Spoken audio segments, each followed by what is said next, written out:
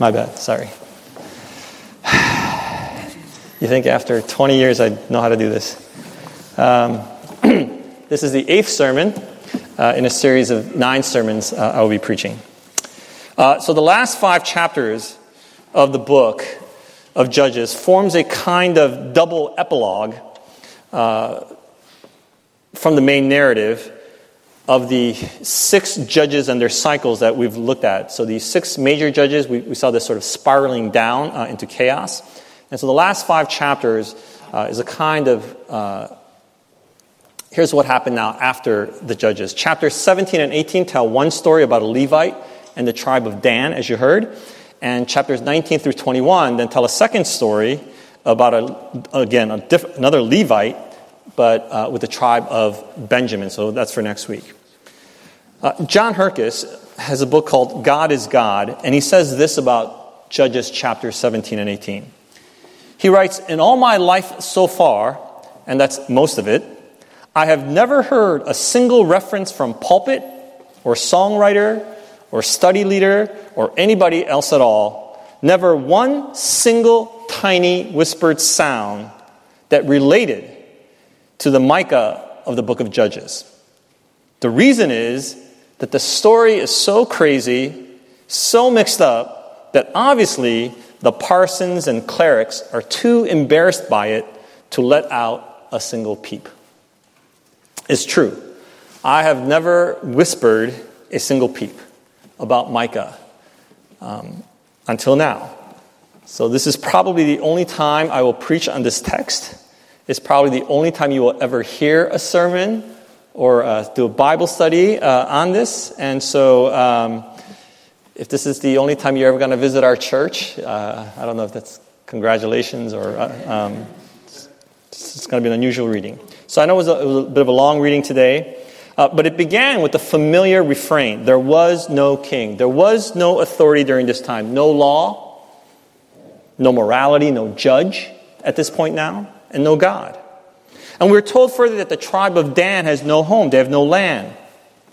And so maybe we might feel some sympathy toward them, but this is a situation they've created largely for themselves.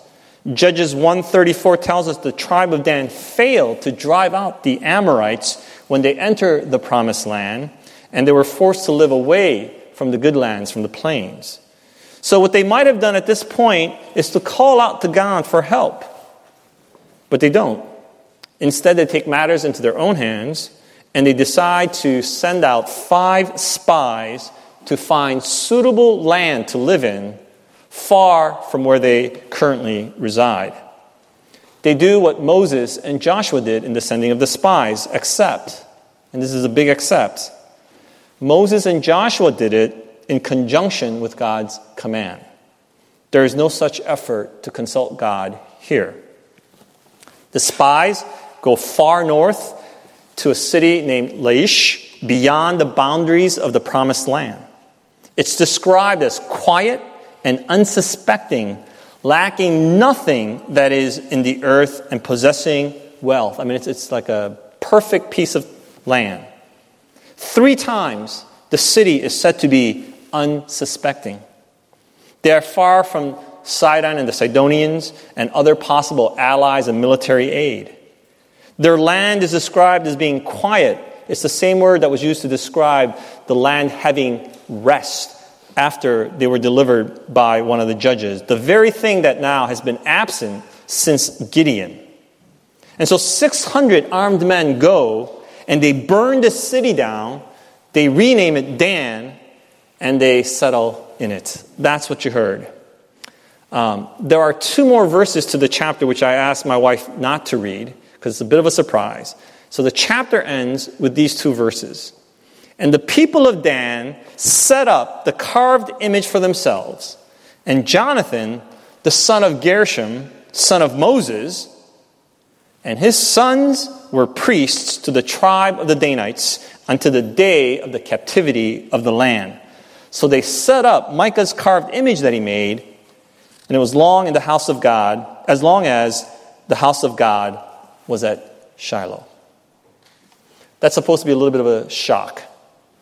This Levite who was unnamed throughout chapters 17 and 18, who was wandering around and out of place, who took a job to be a private priest to Micah, who was willing to work in a house full of idols, even though he's a Levite, who gave vague words of God, who wrongly encouraged the spies, who jumped then joyfully at the first opportunity to betray his employer so that he could get to be a priest of a larger congregation, who set up an unsanctioned rival place of worship using stolen idols to compete with the rightful place of worship in Shiloh. This guy, his name is Jonathan, the son of Gershom, the son of Moses. That's supposed to be like, whoa. In fact, some of the early scribes, when they were transcribing this text, they couldn't handle it. And so they actually inserted the letter N into the name of Moses to change the name to Manasseh instead of Moses. And Manasseh was an evil king, so they were much more comfortable with that. They did not want to have this idea that he could possibly be related to Moses. But this is what's happened. The time of Judges has gotten so bad that even the name of Moses, the hallowed name and memory of the great Moses, even that has been ruined. That's how bad it is now in the time of Judges. There is no God, there is no king, and everyone did what they thought was right in their own eyes. I want to make just two reflections with you today on this passage. The first is that, the Danites warn me, they remind me how easy it is, how tempting it is to manipulate God's word to fit into my own agenda. I think hearing today's story as hearing the whole of God's word, including parts of the scriptures that make us uncomfortable or that we are unfamiliar with, I think it's helpful because it will help us to not selectively pick texts to support our own preconceived notions about what God is like. It's easy to judge people for going and serving foreign gods after the Baals and Asheroths. We see this throughout Scripture. But that's not what the people of Israel are doing right now. They are worshiping God, Yahweh, the God of Israel. But they've become so compromised with their neighbors that they don't even recognize how corrupt their worship has become. Most of you are not going to decide one day to wholly abandon Christianity, but you will be daily tempted to water down your commitments so that it becomes barely indistinguishable from the sort of nominal deism that characterizes American Christianity.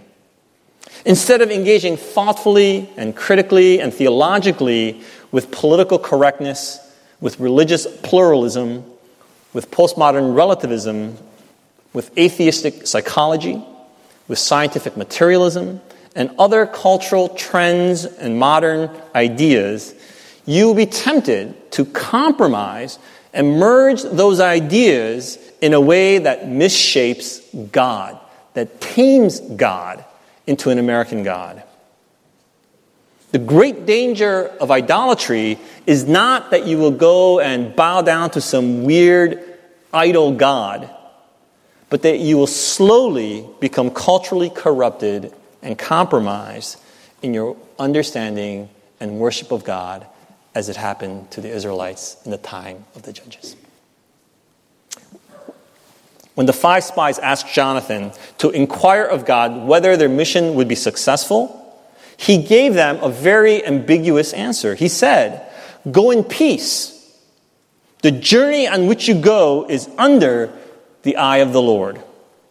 They interpret that as God's blessing. It doesn't occur to them that the message, "Go in peace," doesn't mean go and destroy the city. It's just the opposite. Yet they interpret this as God wants us to go and destroy this defenseless city. When Jonathan said that their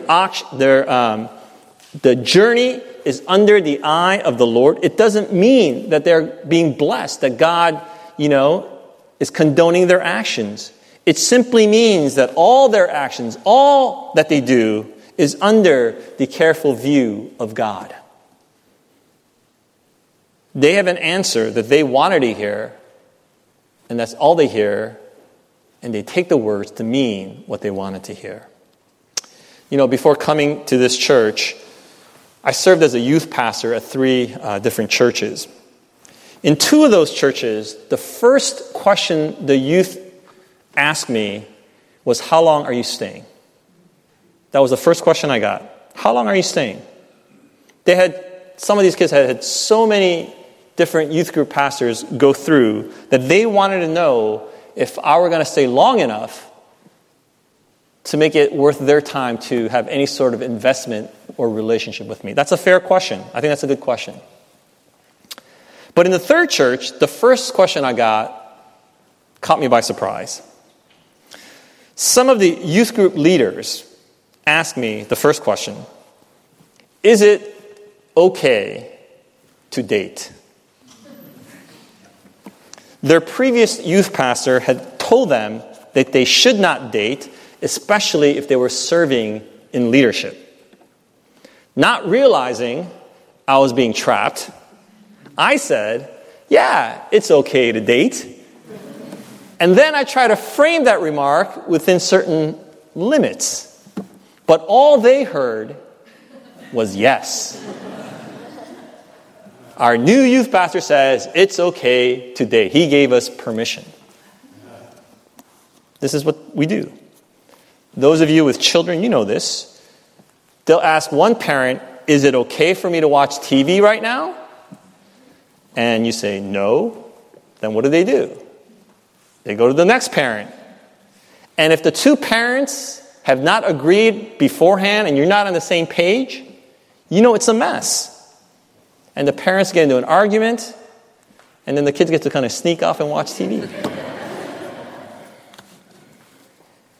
The spies and the tribe of Dan did not need to ask the Levite about their mission. God had already told them to not do this. They were going to do it regardless of what Jonathan said.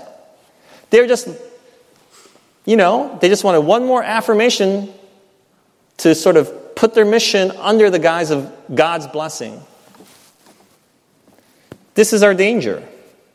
We are all prone to interpret God's word to our liking so that God is always behind us, whatever we do, and we are always the good guys. But if God is always in agreement with you, that should immediately raise multiple red flags. Not every word of God should simply affirm what you have already decided to do or what you think. There should be words of God that force you to make difficult changes, that rebuke you to repent, that challenge you to rethink some thoughts, that encourage you to forgive, that move you to serve, to empower you to risk, to cause you to be uncomfortable, to draw you to receive grace, to humble you toward thankfulness, to lead you to praise. There ought to be a word that disagrees with you. I think we need to have this constant attitude of asking God, what does God want of me today, in this situation, in this relationship? Unlike the Danites, who just want a word to confirm what you already know, we need to submit ourselves under the Word of God and to really listen, and to be obedient to the Word that we hear. Second reflection I want to make is this. The Danites, again, warn me and remind me not to confuse material comforts and success as a sign or as a reward of my spiritual obedience. We must not confuse or equate material comforts and worldly success with spiritual obedience. when I was a kid, my sisters and I would get up very early every Saturday morning to watch cartoons all morning. And we had to get up very early in the morning because in those days, you couldn't just watch whatever you want on demand. And even though we had the technology to record programs on VHS tapes, we only had like one videotape. And my dad would record like football games on it, and so we couldn't use it to, erase it. And so we had to get up and we had to watch whatever was being broadcast at the time. So we'd get up every Saturday morning and we watch cartoons all morning.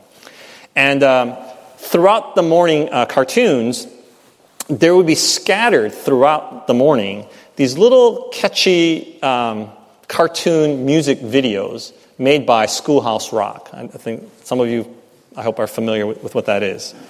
They were great. We love those, right? You learn about the history of the 19th Amendment, right? You learn about figure 8 and the magic number 3. You learn about how a bill becomes a law. You learn about the function of a conjunction. I mean, we love those. They're so educational and fun.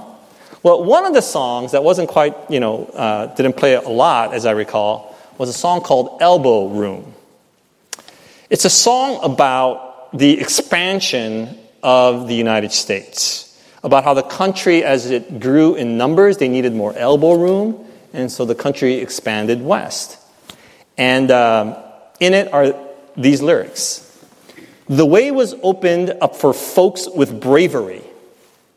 There were plenty of fights to win land rights, but the West was meant to be. It was our manifest destiny. It was manifest destiny, this expansion outward to get more elbow room for the people who are feeling a little crowded on the East Coast. It's a cheerful tune. It's an optimistic message. The song goes on to say that, when we need even more room, we can just keep finding more room because we can just keep further expanding out west. And if we run out of space on Earth, then, we'll go to the moon and there'll be plenty of elbow room up on the moon. My sisters and I, we'd be watching TV, we'd be lying on the floor, and as we're singing along, we're like elbowing each other, like, I need more elbow room, right? I mean, we loved it. We bought the message, like, this is great, we are all going to need more elbow room, and we're all going to share in it. We includes everybody. It's just amazing to me how, something like that has just, like, stayed with me all these years. I don't think I've seen or heard that since I was in high school, But I realized this is a song that the Danites could have written. We just need some more elbow room, and we went and got it. It was our manifest destiny. God blessed it. There's no mention, of course, how many innocent, unsuspecting, peaceful, at-rest people were displaced or wiped out so that one small group of people, in disobedience to God, could get a little more elbow room for themselves. The Danites ignore their allotted territory in the promised land that God had given to them and instead chose to attack a defenseless city out of bounds, out of the boundary of the promised land that had been given to the Israelites. They ignore or are unaware of a number of God's laws, including Deuteronomy 20, which required that cities far from Israel were not to be attacked, but were to be offered peace first. They ignore other rules in Deuteronomy that said that if war is necessary, then only the men were to be engaged in battle, and that children and livestock were to be left unharmed. Later in Ezekiel 38, God says that it is an evil to attack a defenseless city. The land was spacious. The land was spacious. The Danites could have worked out some sort of deal with them, negotiated a peace to share the land or something, but no such effort was made. They neglect God's word. They abandon all honor and cowardly destroy an unsuspecting, defenseless people and take their land under the guise of holy war. Up until now, most of the violence committed by Israel has been a defensive war in retaliation for the oppression of their enemies. But now they have become, like their neighbors, they have become the bullies, brutally taking what does not belong to them. Everyone doing what was right in their own eyes, and might makes right in the time of the judges. It's hard to hear about the Danites and not be reminded about what has happened throughout human history, of empires continuously butchering and subjugating peoples, unsuspecting, at-rest peoples. And worst, justification being made using the name of God. Now, I know there are a number of difficult passages in the Scriptures about how God commands the destruction of peoples in Canaan.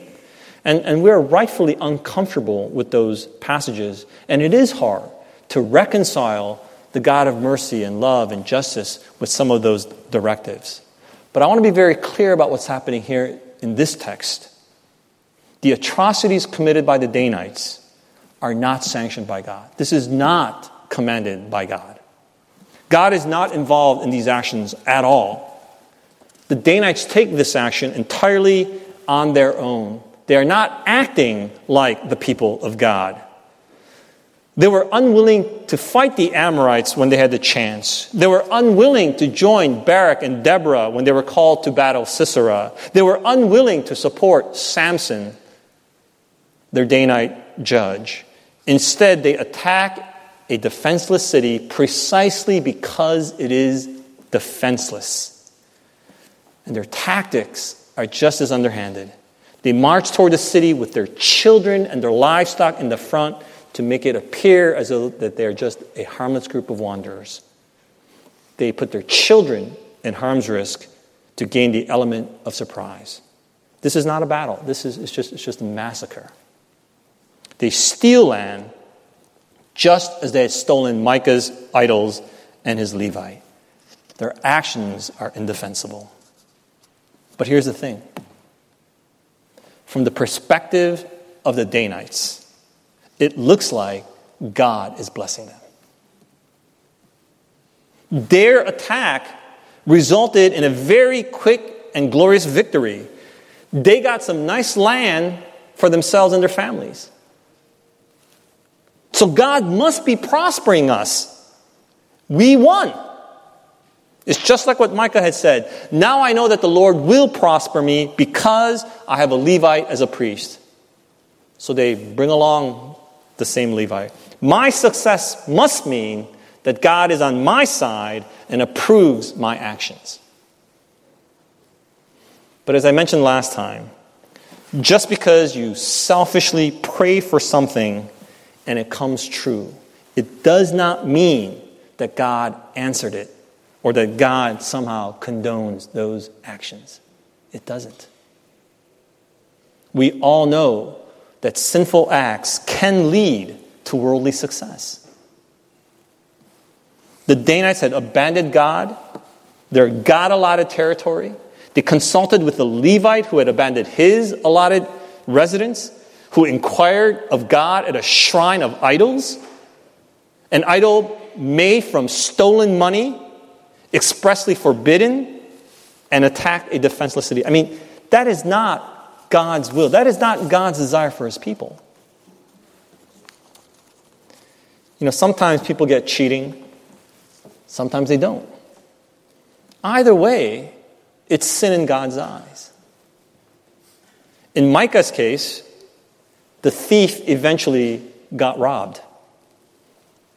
But in the case of Jonathan, things worked out pretty well, at least in his lifetime and for several generations later. His family got set up as priests of the Danites. And the Danites too. They made out well. They got land. No one in this story acted with kindness, with integrity, with compassion. But they all got a lot of earthly goods out of it. And so they think God is on our side. But it's not true. It doesn't mean that God blessed them, that God is pleased, nor does it mean that God doesn't care. Ultimately, judgment will come. eventually you reap what you sow. Verse 30 says that Jonathan and his sons were priests until the day of the captivity of the land. The writer of Judges is looking back now. He's writing about a time that's already passed. And as he looks back to the story of the Danites, he's looking from the vantage point of having been taken into captivity. The land has been defeated by the Assyrians. They're living in captivity, or they've already gone through that experience. So the land has been taken back. People have been killed. They've lost their land. They've lost their God. It's come back. And so here the narrator is subtly telling us that God will judge, and that eventually, the actions of the Danites will lead to loss of their lands, their families, to a life of captivity and death. You know, I know some people just don't care what happens after, right? You don't care about your legacy or your children or your grandchildren and great-grandchildren. You don't care about what happens to the earth after you're gone. You know, it's just, I'm going to use whatever I want. Who cares what happens? When I'm dead, I don't care what happens anymore. As long as I'm comfortable, I don't care about future generations. Maybe like the Danites, you know, you want to just follow like in Samson's footsteps. Just do what you want to do, what's easy, and justify your actions. Because you succeed, therefore God must be blessing me. Instead of battling the hard fight with the Amorites in obedience to God, you take the shortcut and attack a defenseless city and look to your comforts, your worldly successes, as a sign of God's pleasure. Don't do that. I know the temptation is always to look for an easier way and somehow think that God is pleased and blessing you. You do less and less for God. You seek God less diligently, and nothing bad happens to you. And in fact, because you're spending less time at church or in spiritual matters, you get to do other things, and so you have more material success, and so you think that this is God's blessing me and God approving my way of living. It's not. It's not. Isn't there some shortcut to maturity and spirituality? No, there isn't. Do I really have to pray every day and read the Bible? Yes, you do. Can I just come once a week to church and get my weekly fill-up? No, you can't. Can I just love God on my own without joining a church? No, you can't. Can I just cheat a little bit on my tests, my taxes? No. It's so hard to make it to church every week. Can I just stay home and listen to a sermon instead? No, you can't. Do I really have to stand up and sing? Yeah, you do. Do I really have to reach out to people that I don't know and don't like? Yeah, you do. The Bible's pretty clear on a lot of stuff. It's very clear. And we can't just kind of pick a verse here and twist it to fit our needs, to make us more comfortable. Jesus said, discipleship is not easy. There's a way that looks easy and is broad, but it leads to death. The way is narrow and hard that leads to life. Don't assume, don't confuse your comforts with God's blessing. You know, Jonathan is a Levite. He's supposed to know better. He's supposed to lead the people in the right ways of God. You know, even his name means Yahweh has given, but he doesn't receive anything. He takes. And this whole story is about taking.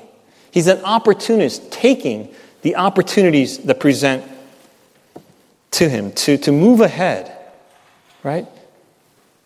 Instead of receiving what God has given and wants to give to him, he takes whatever opportunities to advance his own career.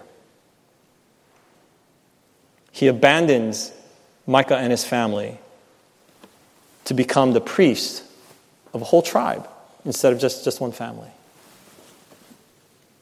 And again, if you look at that, it's a good career move, right? He has a larger congregation, potentially much more influence. It looks good. It's successful. God must be blessing me, rewarding me with this promotion. My guess is that I've preached over 1,000 sermons in my life, most of them here. And I know that you don't remember 99% of what I've preached. And that's fine, because frankly, I don't remember 99% of what I've preached. But I'm also confident that 99% of my messages were the same message, so there. And, I'm not sure how many sermons I've heard in my lifetime, live sermons in worship in my lifetime, but I can tell you that of the hundreds of sermons I must have heard, I only remember a very few handful of them. And one of them that I will never forget is a sermon that was given by Dr. Thomas Gillespie, who was at the time president of Princeton Seminary. And I heard this while I was a student there in the early 90s. And in this sermon, he talked about visiting with a minister in Eastern Europe. And the pastor there was ministering to a very small church, maybe 6 or 7 people left in this church. It used to be a much bigger church. 6 or 7 elderly people, and this minister was the pastor there. And a lot of people thought, this minister he was really great. I mean, he had great sermons. He was, highly respected. And a lot of people said to him, you should leave this place. There are all these bigger churches, places where you can be more influential, right? Where you can go and really make a difference instead of ministering to this, 6, 7 people, and they're elderly. You're just waiting for them to die to do their funerals. That's all you're doing here, right? You should not waste your enormous talents with this handful of people. I don't remember the precise words, but the minister basically said that he wasn't called to be more significant or to be more impactful, that was not God's call in his life, but that he was called to be faithful to the flock that he had been given. And so that's why he stayed. And that was it. And Dr. Gillespie then used that story to warn us, young seminarians, about the dangers of hearing God's call to advance our careers. He remarked how it seemed odd to him that whenever ministers heard God's call to move to a different church, it was always to a bigger church, to a higher paying church, or to a larger congregation. Why was it, he wondered, that so few ministers ever heard a call to remain or to go to a smaller place, less influential place? I don't know why, but that sermon or that illustration has always stayed with me. As you know, most of my friends are ministers. It's an occupational hazard, and I've known my share of colleagues who treat ministry like any other job, with ambitions to, climb this clerical ladder, if you will. And so maybe this passage speaks more to me and to other ministers because it involves a priest who makes some questionable decisions. But I would argue that, we believe in the priesthood of all believers, and we are all called to ministry. And so I think the actions and the lessons of Jonathan, the Levite, applies to all of us here today. I don't know if you feel like you have some temptation to do something more important in ministry because you think, working with Sprouts is not important enough, right? That maybe I'll start with Sprouts and then I'll move to Tots, then I'll move to the kids, then I'll move to the youth group, and finally I can teach the adults. I hope you're not thinking that. What is God calling you? Or to whom is God calling you? And can you be obedient to that? Can you endure the hardships of that ministry and remain committed? Can you give yourself fully to that? Now, this is not to suggest that, you don't explore other ministries, but that you ought to be faithful to the calling that you have and to serve as faithfully as you can. The desire to be faithful, I think that's a good ambition, to serve more faithfully. That's a good ambition. But we have to guard against these false spiritual ambitions to seek more significance, more importance. And I think this applies really broadly to life, not just about church ministry. I'm not going to offer any sort of career advice to you, but I know that just because a job offers more money, it doesn't mean that that's God's will for your life. I know that. I know it's easy to get caught up in pursuing ever more greater riches in your life. And I know, you can justify that, like, I want more opportunities for my kids, I want to provide for my family and I get that. I know it's easy to think that way. And it may be true. It may be true. And maybe God is going to bless you that way. I just wonder, as Dr. Gillespie did, why is it that we always think God's blessing always moves us toward greater earthly, worldly goods? Most of us have far more than we need, far more than most of the world. We have enough. Be careful not to equate worldly success with God's affirmation of your decisions, no matter how you get there. Instead, test yourself against God's word. Is this leading me to love God more? Is this going to help me love other people more? Do I find greater pleasure in worshiping God through this decision? Am I growing through this decision? Growing in the fruit of the Spirit? Because then maybe even the struggles you are having that lead you downward materially is God's blessing. Go in peace. The journey on which you go is under the eye of the Lord. Let's pray together.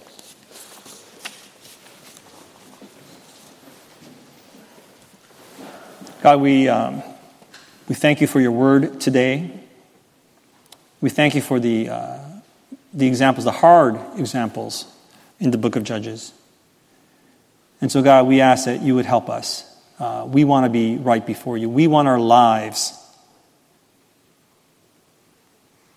to be acceptable in your sight. We know that you have made that possible through Jesus Christ our Lord, who died for us.